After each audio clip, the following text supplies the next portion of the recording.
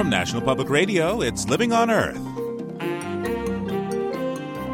I'm Steve Curwood. As the Bush administration reduces the number of Superfund sites marked for cleanup this year, a Senate Democrat calls for renewal of the tax on corporations. We took a nation that was littered with chemical and petrochemical pollution, built a multi-billion-dollar fund to clean scores of these sites. We did it well, we should be proud of it.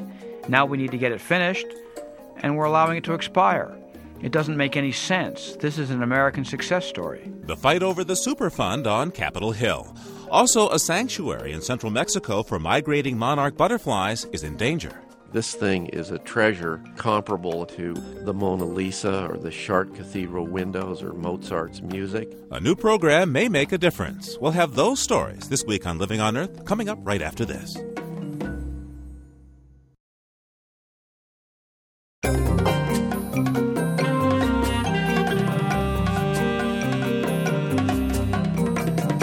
Welcome to Living on Earth. I'm Steve Curwood. The Bush administration is giving Superfund a makeover. It recently cut the number of hazardous waste sites to be cleaned in half. Where about 80 sites a year were cleaned up under the Clinton administration, only about 40 are scheduled for completion this year. The White House also announced that it does not favor the renewal of a tax that will make industries pay for the cleanup of abandoned sites, where there is not an identified responsible party. Instead, the money would come from the general treasury or taxpayers' pockets. Senator Robert Torricelli is a Democrat from New Jersey. His state harbors the most Superfund sites in the country, and he's been pushing to reinstate the Superfund industry tax. He joins me now. Senator, welcome. Thank you for having me. We invited the White House to appear in the program. They declined, but they argue that one of the main criticisms of the Superfund tax was that 70% of Superfund cleanup is already paid for by identified responsible parties, and that the tax forces corporations to pay additionally for sites that they aren't responsible for, and that really it's not truly a polluter pays tax. Why should an innocent corporation pay for this cleanup? Well, the sites have to be cleaned, and there's several ways to do this. Where the Environmental Protection Agency can identify the responsible party, then appropriately that party pays for the cleanup. In those cases where no one can be found, that is left to the taxpayers. Well, there's two sets of taxpayers. There are American families who pay their income taxes that never profited from the production of these materials, bear no responsibility for these materials, only have the health consequences of these materials, or there are corporations themselves. Now, we may not be able to find the individual corporation responsible, but I think it is fair to have a very small tax on all corporate activity that is in some way related to the chemical or petrochemical industry, rather than asking middle-income families to pay this out of their income taxes. The Bush administration is cutting the number of Superfund sites that they're going to clean up, by half, Senator? Now, the argument they advance is that, look, in the past, the Superfund tax was used to clean up rather simpler sites, and now that the program has reached a point of getting down to some of the more difficult places, it needs to deal with bigger and more complicated sites that take more time and money, and that the number of sites, the raw number of individual sites, really isn't a good measure here. How fair is that argument? Actually, I think that argument has some merit, that there are larger sites, the easier ones have been done. I don't want to be unfair to the administration. I think they make a good point. It does, however, have a regional overlay that causes some difficulty, in that the more complicated and larger sites tend to be in the West and very rural areas. The smaller sites that could be dealt with more easily tend to be in very populated areas. So, for example, the delays that we're looking at in coming years, New Jersey has 59 sites that would be delayed under this administration strategy. New York has 40, Pennsylvania 31, Illinois 17. You can see where the concentration would be of these sites that they're moving away from. And as the most densely populated state in the nation, not only do we have the most Superfund sites, but we have more people living in direct proximity to those sites. It's a dangerous combination that should enter into their prioritizing. How do politics enter into this? New Jersey takes the biggest hit under the administration's plans to scale back Superfund, as you say. What do you think is the calculus here? I don't want to be cynical about it, but the reformulating to deal with the larger, so-called more complicated sites in the West obviously also overlays nicely with the electoral map of the United States in presidential politics. And I certainly don't blame the Bush administration for looking after their own electoral constituency most directly. But I'm sure they can understand my responsibility is to make sure the people of New Jersey are protected. And I'm not going to see these resources either dwindle or, just as importantly, what resources remain go to other places in the country that are less populated and away from New Jersey. We simply serve different masters, if that's the calculation. What are the 2 or 3 examples in New Jersey that come to mind? Almost every county in my state has an example of this. We, of course, have a very large petrochemical industry. Standard Oil was created in New Jersey. In the county where I live, in Bergen County, we actually have what are some radioactive locations, some of these going back to the war. A small community in Maywood, New Jersey, in the First World War, they manufactured lanterns for trench warfare. Well, the radium that was used in those lanterns remained in the ground. And here we are, 90 years later, all needs to be removed. The company's hard to locate. It's very difficult to find legal responsibility. But the people who live in those houses want to know that their front yards do not have radioactive materials in them. I could cite an example like that in 50 communities all around New Jersey. What's the future of the cleanup of Superfund sites? What is curious about opposition to my efforts to continue the Superfund is that this is perhaps the most remarkably successful environmental program in history. We took a nation that was littered with chemical and petrochemical pollution, inexplicable health problems in surrounding communities, built a multi-billion-dollar fund, largely paid for by the people most directly involved in producing these materials, with little burden on the American taxpayers. We created companies and government capabilities to clean scores of these sites. We did it well. We should be proud of it. Now we need to get it finished, and we're allowing it to expire. It doesn't make any sense. This is an American success story. United States Senator Robert Torricelli is a Democrat from New Jersey. Thanks so much for taking this time with us today. Thank you for having me.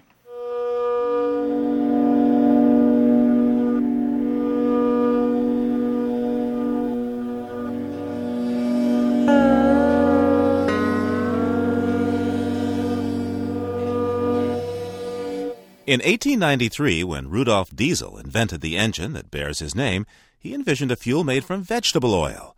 The German inventor hoped to replace what was then the dominant power source for mechanized transportation, coal-fired steam.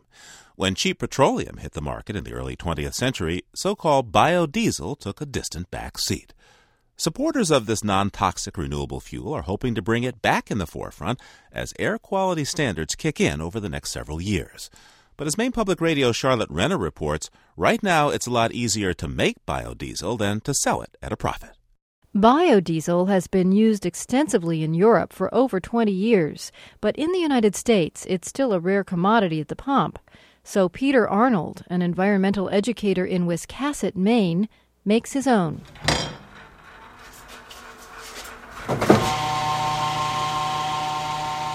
Three days a week, he takes his sky blue pickup truck to the Seabasket restaurant along Route 1. He uses a hydraulic hoist to unload 2 empty barrels and to pick up 2 55-gallon drums of used frying oil left for him outside the restaurant.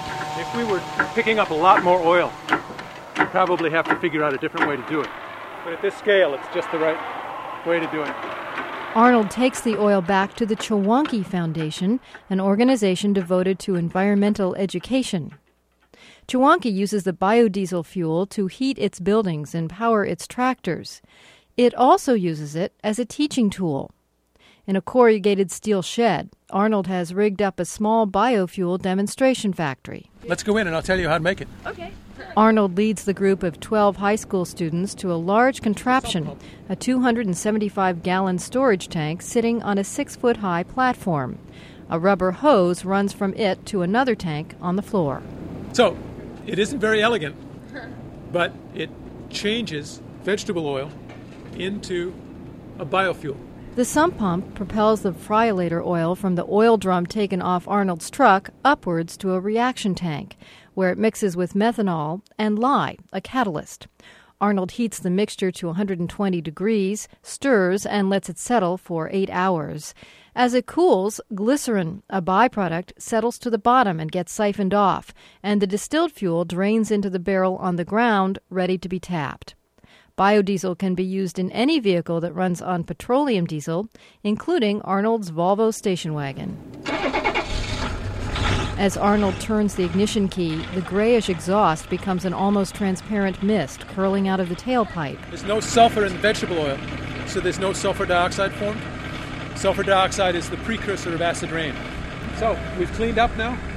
We've got nice, clean exhaust that smells like French fries. That's cool. And we made it ourselves. That's even cooler. Yay! But after the cheering stops, even these environmentally conscious students will hop into cars powered by gasoline. They all know that low-sulfur biodiesel is kinder to car engines and creates less air pollution than fossil fuels. And they know that biodiesel spills are non-toxic. But they also know they'll have trouble finding the alternative fuel at a price they can afford. These days, American drivers are paying anywhere between $1.20 to $1.40 a gallon for gasoline. Biodiesel runs anywhere from $1.90 to $3 a gallon. But some drivers are willing to pay a little more to keep their consciences and their engines running cleaner. John Wathen, who commutes 80 miles a day for his job in Maine's Department of Environmental Protection, mixes the vegetable derivative with regular diesel to keep the biodiesel from gelling in cold weather. At 40%, which is a nice blend for much of the year, it costs me about another penny a mile to drive, which I'm good for a penny a mile. And at 20%, it's really only about 10 or 15 cents more a gallon in your total fuel than pure diesel is, so it's really not a big consideration.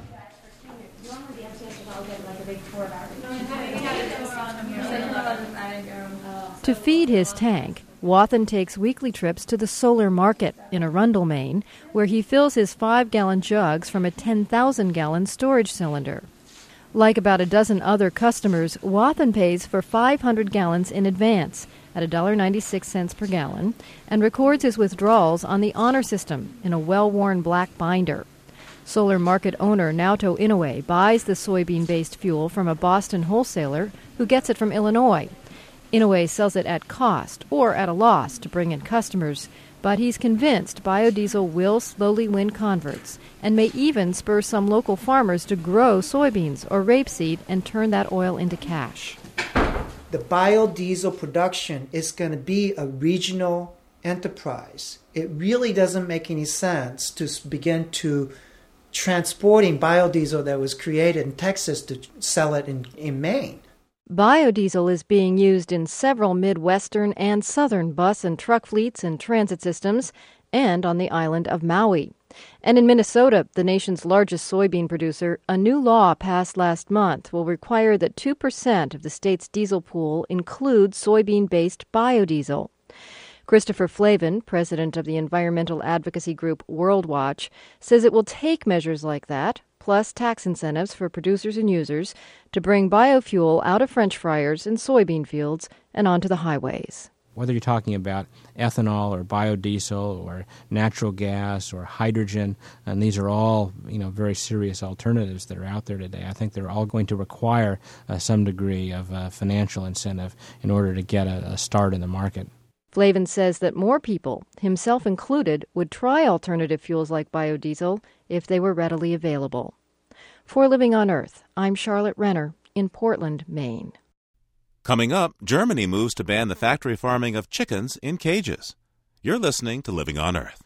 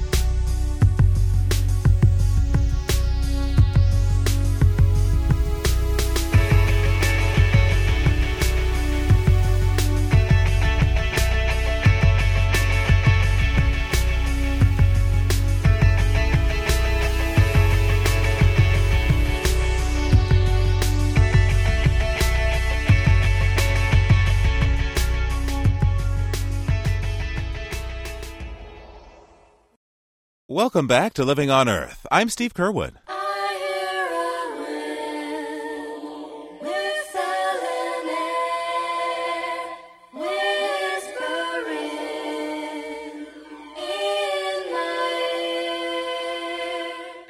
The right to ramble across Great Britain has not always been self-evident. 70 years ago, an angry mob in northwestern England descended on a plateau reserved for wealthy grouse hunters. The working-class walkers demanded the right to wander anywhere they pleased. Joan Long is with the Ramblers Association in North Devon. People that worked in the factories realized how much land that they couldn't go and enjoy. So they decided they would walk across the countryside. What came to be known as the Kinder Scout mass trespass soon turned ugly. Police showed up to keep the plateau rambler-free. They imprisoned 5 people. 7 decades later, space to meander is still at a premium in Great Britain. In England and Wales, less than 1% of people own 2/3 of all rural land. This week, ramblers in Britain are reenacting the mass trespass. This time the law is on their side. Parliament has passed a new measure that opens 4,000 square miles of private land for foot travel by 2005. While ramblers are celebrating, some landowners aren't exactly overjoyed. Some who've put walls and fences up are finding their land recategorized as open to anyone. One farmer found a provision in the new law that exempts cultivated land, so he started madly plowing up his moor just to keep those pesky ramblers away. Some landholders are pushing for repeal of rambler rights, but for now, the law of the land gives UK ramblers the right to roam. And for this week, that's the Living on Earth Almanac. Roam if you want to. Roam around the world. Roam if you want to. Without wings, without wheels. Roam if you want to. The McDonald's fast food chain has just released its social responsibility report. Among other things, the firm says it's committed to improving animal welfare. For example, McDonald's says that since the beginning of the year, it has required more humane treatment of egg-laying chickens. At many farms, chickens are stuffed into cages so crowded that the birds have trouble even turning around. But McDonald's suppliers now have to reduce the number of chickens per cage. And if those firms were operating in Germany, thanks to a new law, they'd have to phase out all hen cages by the year 2012. But as Mike Muehlberger reports, not all Germans support the new law. Many German egg farmers fear the ban on cages will put them out of business. Farmer Alfred Huber knows how to entertain his guests. With folk music, beer and sausages, he's drawn hundreds of visitors to his annual farm festival near Düsseldorf. It's a great turnout considering the terrible publicity German farmers have had in the past year. First, there was mad cow disease, the biggest farming scandal ever in Germany, and now farmers like Huber are being accused of cruelty to hens. Just a day before this farm festival, the Green Agriculture and Consumer Protection Minister Renate Künast persuaded Parliament to ban the 40-year-old practice of keeping laying hens in narrow metal cages. Der Auftrag der Verbraucherinnen und Verbraucher war und ist meines Erachtens eindeutig. The will of German consumers is clear. They want farming to go hand in hand with animal rights and environmental protection. Keeping laying hens in cages has become a powerful symbol of an industrialized agriculture which only aims to increase productivity with no regard for animals or the environment. The new law means that German farmers must phase out all cages for laying hens by 2012. Germany is going a step further than the European Union, which is also banning the conventional cages, but will continue to allow slightly larger so-called modified cages. Most chicken farmers in Germany don't want the public to see how laying hens are kept. TV crews are still regularly denied access to barns. Alfred Huber is an exception. He wants to show his guests why he thinks the new German law is wrong. Walking down a narrow aisle about 100 yards long, we're surrounded by 9,000 hens stacked in 6 rows of cages. Little conveyor belts bring their feed and take away their eggs. No. Huber opens a cage and pulls out a hen to illustrate the practical advantage of keeping them in cages. You see this? Their feet are clean. The big advantage is that the hens have no contact with their feces. It falls through onto these conveyor belts which run under the cages. So the hygiene is excellent here. But animal rights groups disagree. They complain that farmers are torturing their animals by putting 5 hens to a cage with less space per animal than an 8.5 by 11 sheet of paper. Still, Huber firmly believes he's not harming his hens. Yes, it is quite narrow. You know, I used to ask myself, are we torturing the hens? First I said, I don't know, I've never been a hen. But then I watched them and decided, no. They experience real joy. I know it from the sound they make every time the feed belt starts up. They signal well-being. Yes, well-being. However, scientific evidence suggests that Huber is misinterpreting the sounds of his hens. The EU's Scientific Veterinary Committee found that caged hens suffer intensely and continuously. Cannibalism, heart attacks and broken bones are just a few of the symptoms scientists have linked to the cages. They say cage hens are not only inhibited in their movement, but in virtually all other aspects of hen behavior. Huber is one of 7 farmers in Germany who received government funding 2 years ago under the old agriculture minister to test the new, slightly larger cages. They make provisions for 3 types of hen activity: perching, sandbathing and laying eggs in a nest. Huber is furious that even the new cages will be phased out by 2012.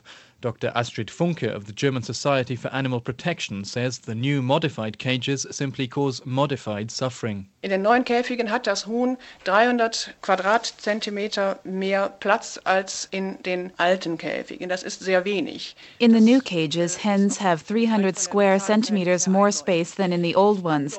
That's about the size of $3 bills. And the modifications have a mere alibi function. Cannibalism, for example, increases.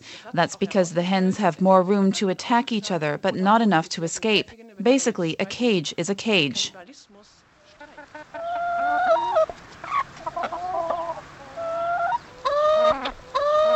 In a field next to his barn, Huber also keeps free-range hens. They look and sound a lot more at ease. Huber admits there is a market for free-range eggs, but he says it's too small and adds that it would be impossible to keep all the hens currently held in cages in fields like this. He says it would lead to an outbreak of diseases last seen in medieval times. But Dr. Astrid Funke feels he's misleading his guests. She says the government isn't suggesting keeping large groups of hens in fields. The main alternative they want to encourage is barn floor housing. It's more labor-intensive, but if managed correctly, she says, hygiene isn't a problem. Also ein Rückfall ins Mittelalter ist es sicherlich nicht, wenn ethische Normen in verstärktem Maße umgesetzt werden durch. It certainly isn't a relapse into the Dark Ages when ethical norms are enforced. On the contrary, we already have good results in barn housing. The hens can move freely and the floor can be cleaned. Our experience is that barn hens are 5% less likely to become ill than cage hens, and even their productivity is 8% higher. Although 90% of German consumers say they're against caged hens, less than 30% of fresh eggs sold in Germany are from free-range or barn hens. Even in Huber's farm shop, most customers pick the cage eggs. Whether it's because they agree with his arguments or because the cage eggs are about 20% cheaper is hard to tell. The only visitors who don't mind being asked about their shopping habits are those who choose the free-range eggs. Ich finde, die schmecken irgendwo besser. They taste better. At least I think they do. And I think it's also better for the animals. Auch wenn, sagen wir mal, der Rest der Welt nicht mitmacht, dass man eine Vorreiterrolle. It's right to take a stand on this, even if the rest of the world doesn't follow us. We forget food scandals too quickly. I think we, the consumers, are to blame. Many German farmers fear that the total cage ban here will only help their competitors, especially in Eastern Europe, but also in the US and Canada. In a study commissioned by the German Poultry Association, Professor Hans-Wilhelm Windhorst, an agricultural expert at the University of Vechta, predicts that as cages are phased out, foreign egg imports to Germany will more than double over the next 6 years. Die Ergebnisse, die wir gefunden haben, waren, dass der deutsche Alleingang dazu führen wird, dass wir in sehr kurzer Zeit, also bis 2007... We found that by going it alone, the domestic market share of German farmers will fall from the current 74% to 35%. We will also lose 4,300 jobs. German hens will be better off, but we'll be importing large numbers of eggs from the EU and other countries where conditions are worse. He says many large egg farms will simply close up in Germany and move to Eastern Europe, and that small farms will go bust. But Farmer Huber has no plans to leave. He can only hope that German consumers will prove him wrong and start to pay more for their eggs. It's not like they don't have the money. According to the Ministry of Agriculture, a German worker's average hourly wage would buy only 5.8 eggs in the 1950s, whereas today it will buy 136 eggs. Agriculture Minister Renate Künast is optimistic that by introducing more transparent labelling and raising public awareness over animal welfare in farming, German eggs won't stay on the shelf. Lassen Sie uns doch Qualität aus Deutschland neu definieren. We basically need to redefine quality in agriculture. In the past, the famous slogan, Made in Germany, has stood for quality engineering. With a booming food market, why can't this slogan in future also stand for quality barn floor and free-range eggs? For Living on Earth, I'm Michael Mulberger in Düsseldorf, Germany. Meine Damen und Herren, ich glaube, dass in dieser Verordnung heute eine große Chance liegt. Wie immer, wenn man solche Chancen... The word wilderness usually conjures up images of untouched forests or remote mountain peaks. But as commentator Gene Wilkinson tells us, sometimes you find wilderness where you least expect it. In the late 60s, I left the city to go back to the land, to do my part, to save the world through organic farming. But idealism doesn't carry too much weight on a dairy farm. Instead, you need an inexhaustible supply of money, time, patience, and faith. When my favorite heifer, 8 months pregnant, was struck dead by lightning, well, that was it. In the 80s, I said goodbye to my 60s dream, applied for student loans, and went back to college. I didn't have far to go. There was a university in a town only 25 miles away. I'd been there many times, but moving, uprooting myself and my 2 sons, that was hard. I missed the country, its million smells and shades of green, its sky unbound by angles and roofs. So I hopped on my Goodwill bike and rode around town looking for green places to blunt the edges of this new life. One place I found wasn't new to me. I'd seen it before when it was 3 blocks of Army-issue Quonset huts, transformed into housing for married students. I'd drive in from the farm and stop by to visit a friend who used to live there. Her tiny round home was pleasant and cozy. Pretty pink roses bloomed outside her door. But when I came exploring on my bike, the metal huts were gone, torn down. Where people had washed dishes and made love and yelled at each other, only bare concrete was left. Front stairways stood leading to nowhere. Roses bloomed in the yard, oblivious to the fact that their tenders had abandoned them. Yard grass, once clipped short and neat, now grew long and silky as a young girl's hair. The people were gone. Nature had moved in, and I had found an accidental wilderness. Every year, its domesticated past was harder to trace. More floors cracked and crumbled, more squirrels chattered, more birds sang. Roses, now hemmed in by wild blackberry vines, barely squeezed out a ragged bloom. Strange and spiky plants snaked around old shower drains. Fragile stalks pierced through asphalt and concrete. Nature, fierce and free, was taking over the place. But now, the sleepy college town turns into a city, as Walmarts and suburbs sprout out of old farm fields. Last summer may have been my last visit to the accidental wilderness. The no trespassing signs were new and shiny instead of bent and rusty. I fear there are plans for the accidental wilderness. Big plans. But if you know what's in store for it, please don't tell me. I'd rather remember it like it was, exuberant and growing. And sometime, somewhere, I'll find another one. Another place that has, through some miraculous lack of human initiative, become an accidental wilderness too. Gene Wilkinson used to be a dairy farmer in west central Wisconsin. She's now an artist and freelance writer living in Brooklyn, New York.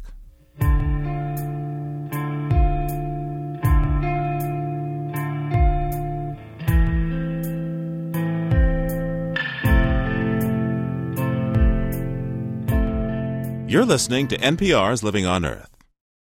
In Southeast Asia, the rhinoceros hornbill is often killed for its feathers used in traditional ceremonies.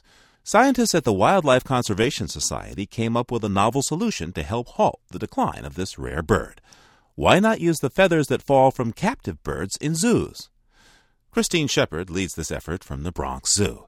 Dr. Shepard, how'd you come up with this idea? Well, I'd known for a long time that the federal government has a repository of bald eagle and golden eagle feathers that are made available to Native Americans for ceremonial purposes.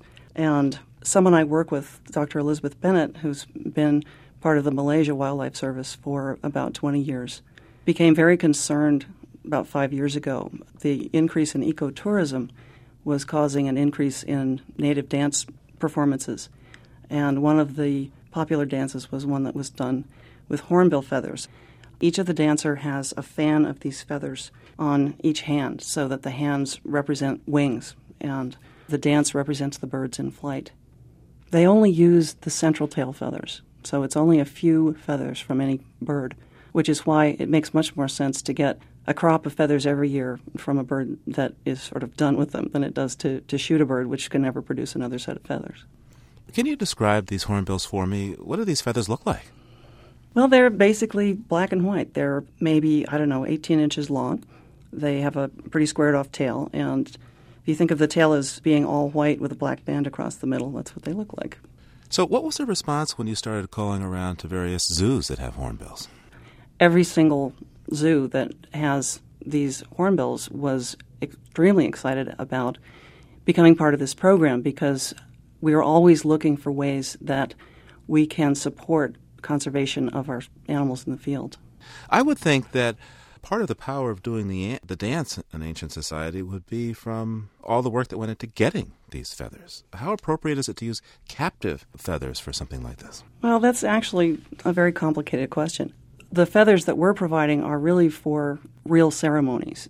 Dr. Bennett came up with what I think is an absolutely brilliant idea of providing white turkey feathers, which people could dye a black band across, for basically performances for tourists. And she did discuss with the headmen of various villages whether or not they would find it inappropriate to use tail feathers that were brought in from birds that had been in the United States. And they were delighted, partly because in many of the areas that we're talking about, the birds have basically disappeared because of hunting pressures. So they did not seem to have any difficulty whatsoever. It's the bird itself that's important, not where it is. Christine Shepard is a curator for ornithology at the Bronx-based Wildlife Conservation Society. Thanks for taking this time with us today. It was great to be here. Just ahead, your letters and comments. First, this environmental health note from Diane Toomey. Tick saliva is complicated stuff. It contains more than 400 proteins designed to make it easier to suck blood from a human. Some of these proteins suppress pain response. Others increase blood flow to the area and even prevent the body's immune system from attacking the tick. But researchers at the University of Rhode Island hope to use tick spit as the basis for a vaccine against tick-borne diseases, including Lyme disease. Here's how. A vaccine might be able to train your body's immune system to recognize certain molecules in tick saliva. For instance, a vaccine containing the proteins that inhibit pain response would train your immune system to disable those proteins. So when a tick bit, you'd feel the pinch, promptly remove the little arthropod, and protect yourself against Lyme disease. That's because it usually takes a full 24 hours for Lyme bacteria to travel from the tick's gut into its saliva. Researchers are now in the process of screening saliva proteins for promising vaccine candidates. And how do you get saliva from a tick? You put one on a microscope slide, put its mouth into a capillary tube, and then administer 1 drop of a muscle relaxant onto its back. In about 10 minutes, the tick begins to drool into the tube. That's this week's Health Update. I'm Diane Toomey. And you're listening to Living on Earth.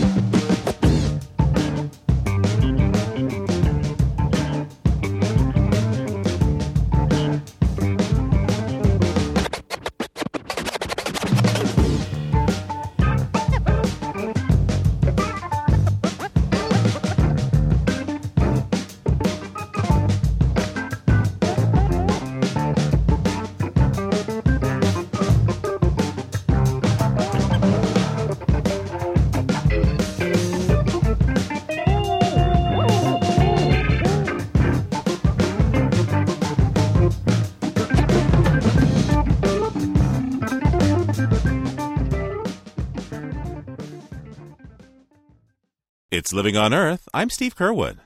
Monarch butterflies in peril. We'll look at a program that pays residents of central Mexico to protect butterfly habitat. But first,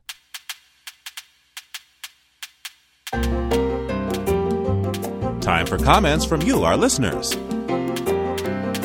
Verlin Klinkenborg's recent commentary about the wild horses of the American West prompted a number of responses, including this note from Kathleen Bauer. She listens to WBBA in West Lafayette, Indiana. Thank you for bringing the severe plight of America's wild horses to the attention of the public, she writes. These animals, born wild and free, deserve something much better than capture by the Bureau of Land Management. Really rankling is the fact that these animals are removed from public land leased to ranchers at a minimal fee. Cattle and sheep destroy the grasslands and make life for the horses and native animals extremely difficult, and yet they, never the ranchers, are penalized. The demise of the wild horses is another bitter era in this country's history. Helen Tangus of Baton Rouge, Louisiana, also asked, if these people are accepting the land, then what do they have to complain about? Whatever came of the saying, don't look a gift horse in the mouth. Cindy Westerman hears us on WSKG in Binghamton, New York. She left a message on our listener line about Tom Springer's commentary on dark night skies. I'm an amateur astronomer. I also like dark skies, and I just cannot stand the proliferation of these suburban lights, people with these spotlights, and all the lighting in malls. It's just such an important issue. I just was so glad to hear it brought up on Living on Earth. Light pollution is just as bad as any other kind of pollution. Our interview about the hidden dangers of cosmetics with Drop Dead Gorgeous author Kim Erickson got some listeners' blood boiling. John Knox heard the interview on WMRA in Harrisonburg, Virginia. He writes, I was dismayed when the interviewee suggested that use of natural products would be preferable to the use of lab-synthesized substances. It is a very common misconception to assume that natural products are benign or even helpful, and that lab-synthesized products are more likely to be dangerous. Or as WBUR listener Howard Carton of Boston put in an email message, arsenic and asbestos are natural ingredients too. Do you want them in your cosmetics? We want your comments on our listener line anytime at 800-218-9988. That's 800-218-9988. Or write to us at 8 Story Street, Cambridge, Massachusetts, 02138. Our email address is letters@loe.org. Once again, letters@loe.org. And visit our webpage at www.loe.org. That's www.loe.org. CDs, tapes, and transcripts are $15.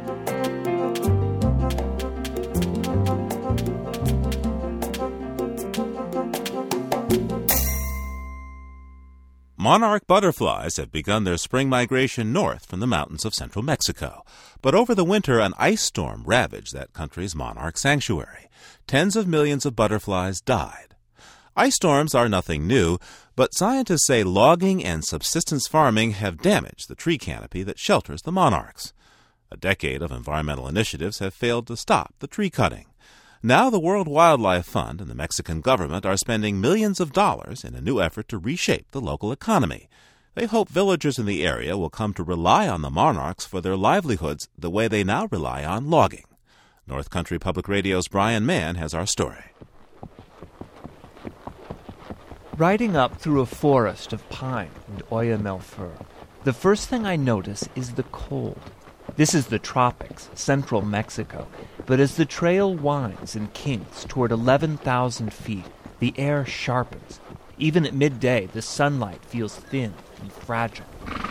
At the end of a tunnel of trees, I see a twist of color.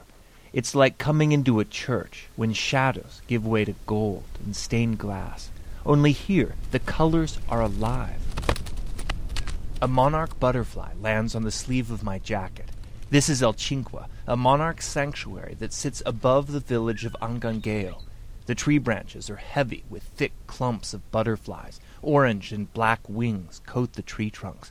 Each insect folds neatly against the next. If you live east of the Rocky Mountains, the monarchs visiting your garden this summer likely come from right here. This thing is a treasure comparable to the Mona Lisa or the Chartres Cathedral windows or Mozart's music. That's Lincoln Brower. He's a gray-haired man, a professor from Sweetbriar College in Virginia. Brouwer is one of the world's top butterfly biologists, so when he looks at the swarm of colored wings, he sees beauty, but he also sees an intricate living mechanism. Each fall, hundreds of millions of monarchs travel south, surfing on thermal winds. They migrate to escape the harsh northern winter. According to Brouwer, the butterflies camp out in these mountain valleys to save energy, conserving the fuel they need for the spring migration back north. They have to preserve those lipids for 5 to 6 months, and they do this by going up super high altitude. And it's cold up there. Keeps them basically in a refrigerator, but because it's the tropics, it's a stable, cold weather. The temperature is stable, in part, because of the tree canopy that drapes overhead. But the region of Mexico that offers this perfect winter sanctuary is tiny, only about 60 square miles. It also happens to be one of the poorest places in North America. This is Angangueo. The village of 5,000 people huddles in a narrow valley just below El Chinqua. Cinder-block shops line the narrow streets near the church. Drab gray houses made of cement cling to the hillsides. Farmers have carved fields into the steep forest.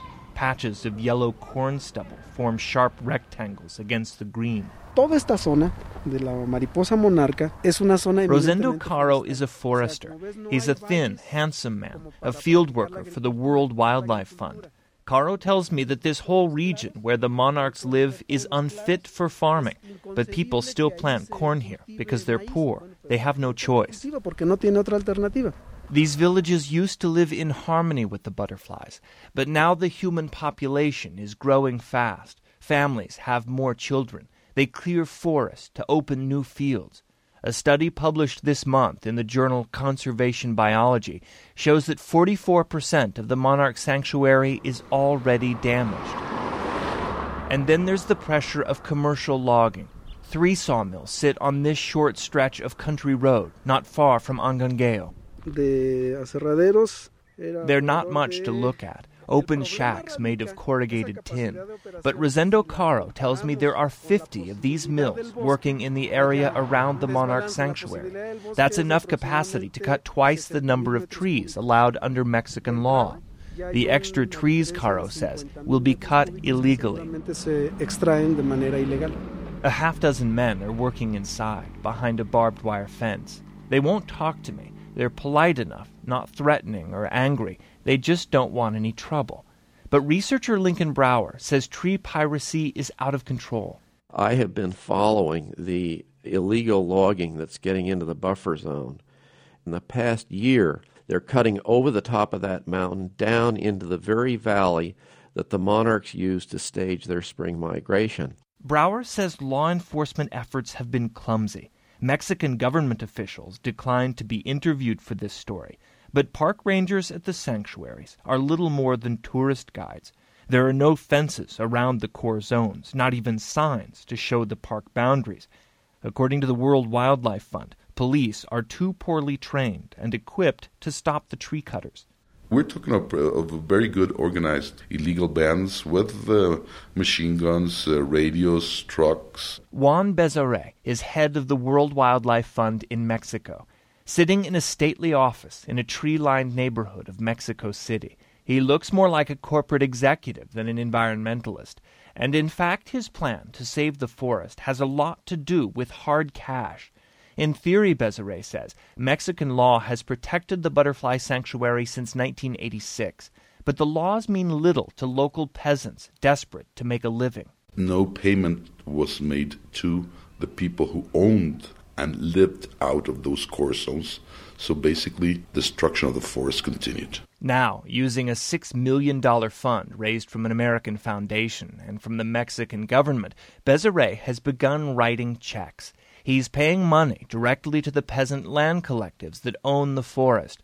According to Becerra, these organizations, called ejidos, receive payment based on how well they protect the monarch habitat. We need to protect those forests for the use by the butterfly, but we're going to compensate you not using the forest, so the forest stays. So a whole new paradigm comes into play here. That's the big concept of the project. The program is one of a half-dozen initiatives designed to reshape the local economy. Bézaré is buying up commercial logging contracts, hoping to shut down some of the sawmills. There's a push for more tourism and for eco-friendly tree farms down in the valleys. The idea is that villagers near the sanctuary will come to value the butterflies, maybe even help protect the forest. I want to know what villagers think of these efforts, so I drive back to the highlands. This time I'm headed for El Rosario, the largest part of the monarch sanctuary that's open to the public. El Rosario is supposed to be a major tourist attraction, a model for the new prosperity. But I find myself on a narrow mountain road. The track is washed out in places and actually passes through a mountain stream. There are signs of timber cutting everywhere. Whole swaths of forest have been cleared. On the edge of the grove where the butterflies gather, a village has grown up. Clapboard houses and rickety tourist shops line the cobbled road.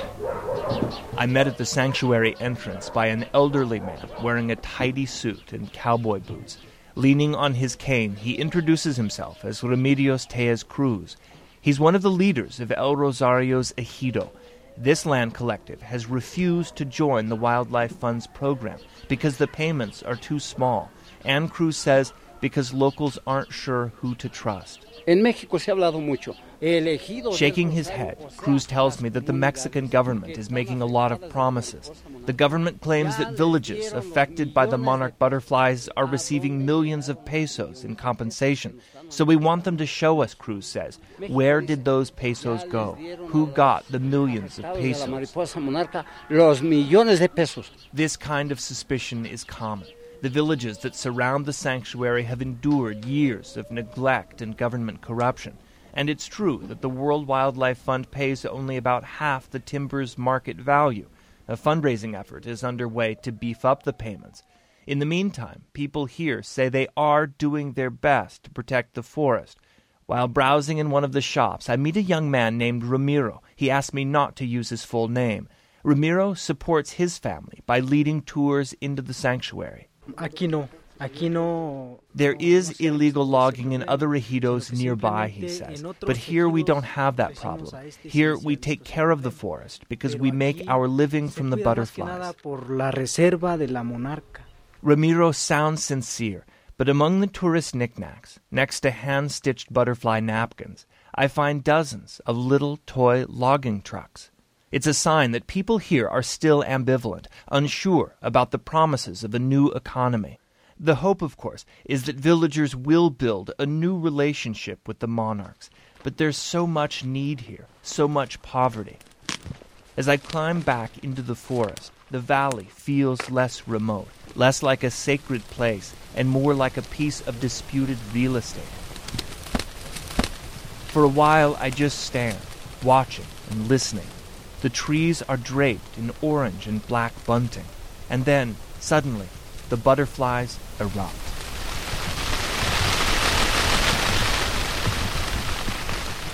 The idea that all this could vanish is beyond comprehension.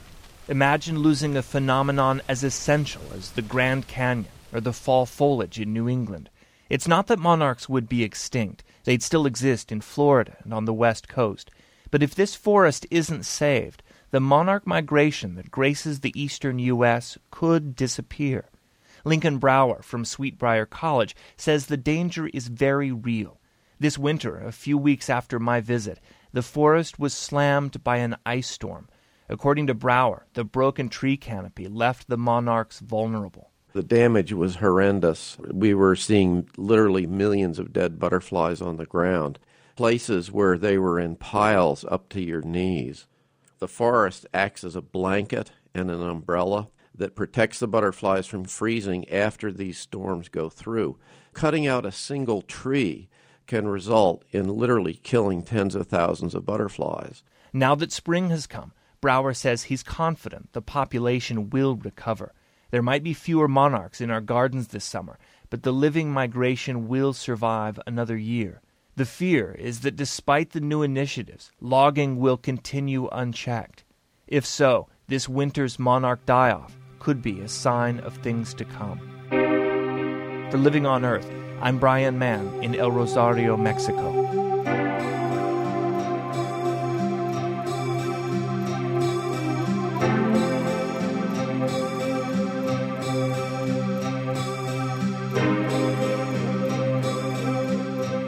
And for this week, that's Living on Earth. Next week, international shipping is fouling the air around the nation's ports. You can't ignore the pollution coming out of the smokestack of the big ships. You know, all you have to do is look at them sometimes in the harbor, and it's just thick black exhaust pouring out of these things sometimes. And it's amazing that people don't stop and notice. But the nation's top regulators say there's not much they can do about ships that are registered in Panama and Liberia. Ship pollution, next time on Living on Earth.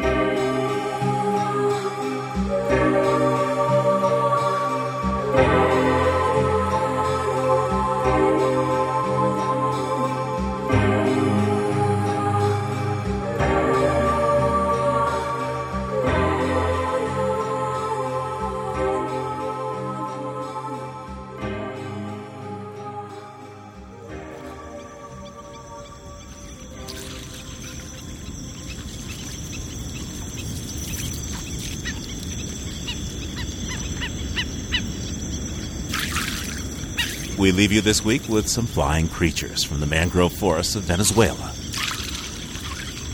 Fishing bats skim the surface of Lake Maracaibo as they trawl for small fish for their dinner. Chris Watson recorded these sounds at Water's Edge.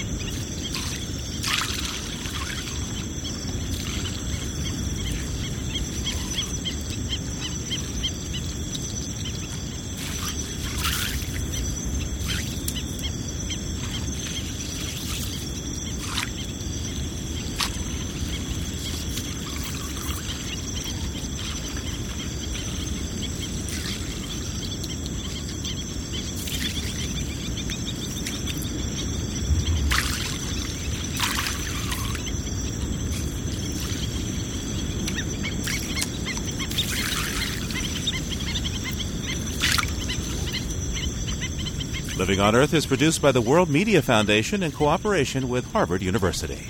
Our staff includes Anna Solomon Greenbaum, Jennifer Chu, Jessica Penny, Cynthia Graber, Maggie Villiger, and Al Avery, along with Peter Shaw, Leah Brown, Susan Shepard, Carly Ferguson, and Lisa Moon-Gies. Special thanks to Ernie Silver. We had help this week from Rachel Gershik and Jesse Fenn. Allison Dean composed our themes. Environmental sound art courtesy of Earth Ear. Our technical director is Dennis Foley.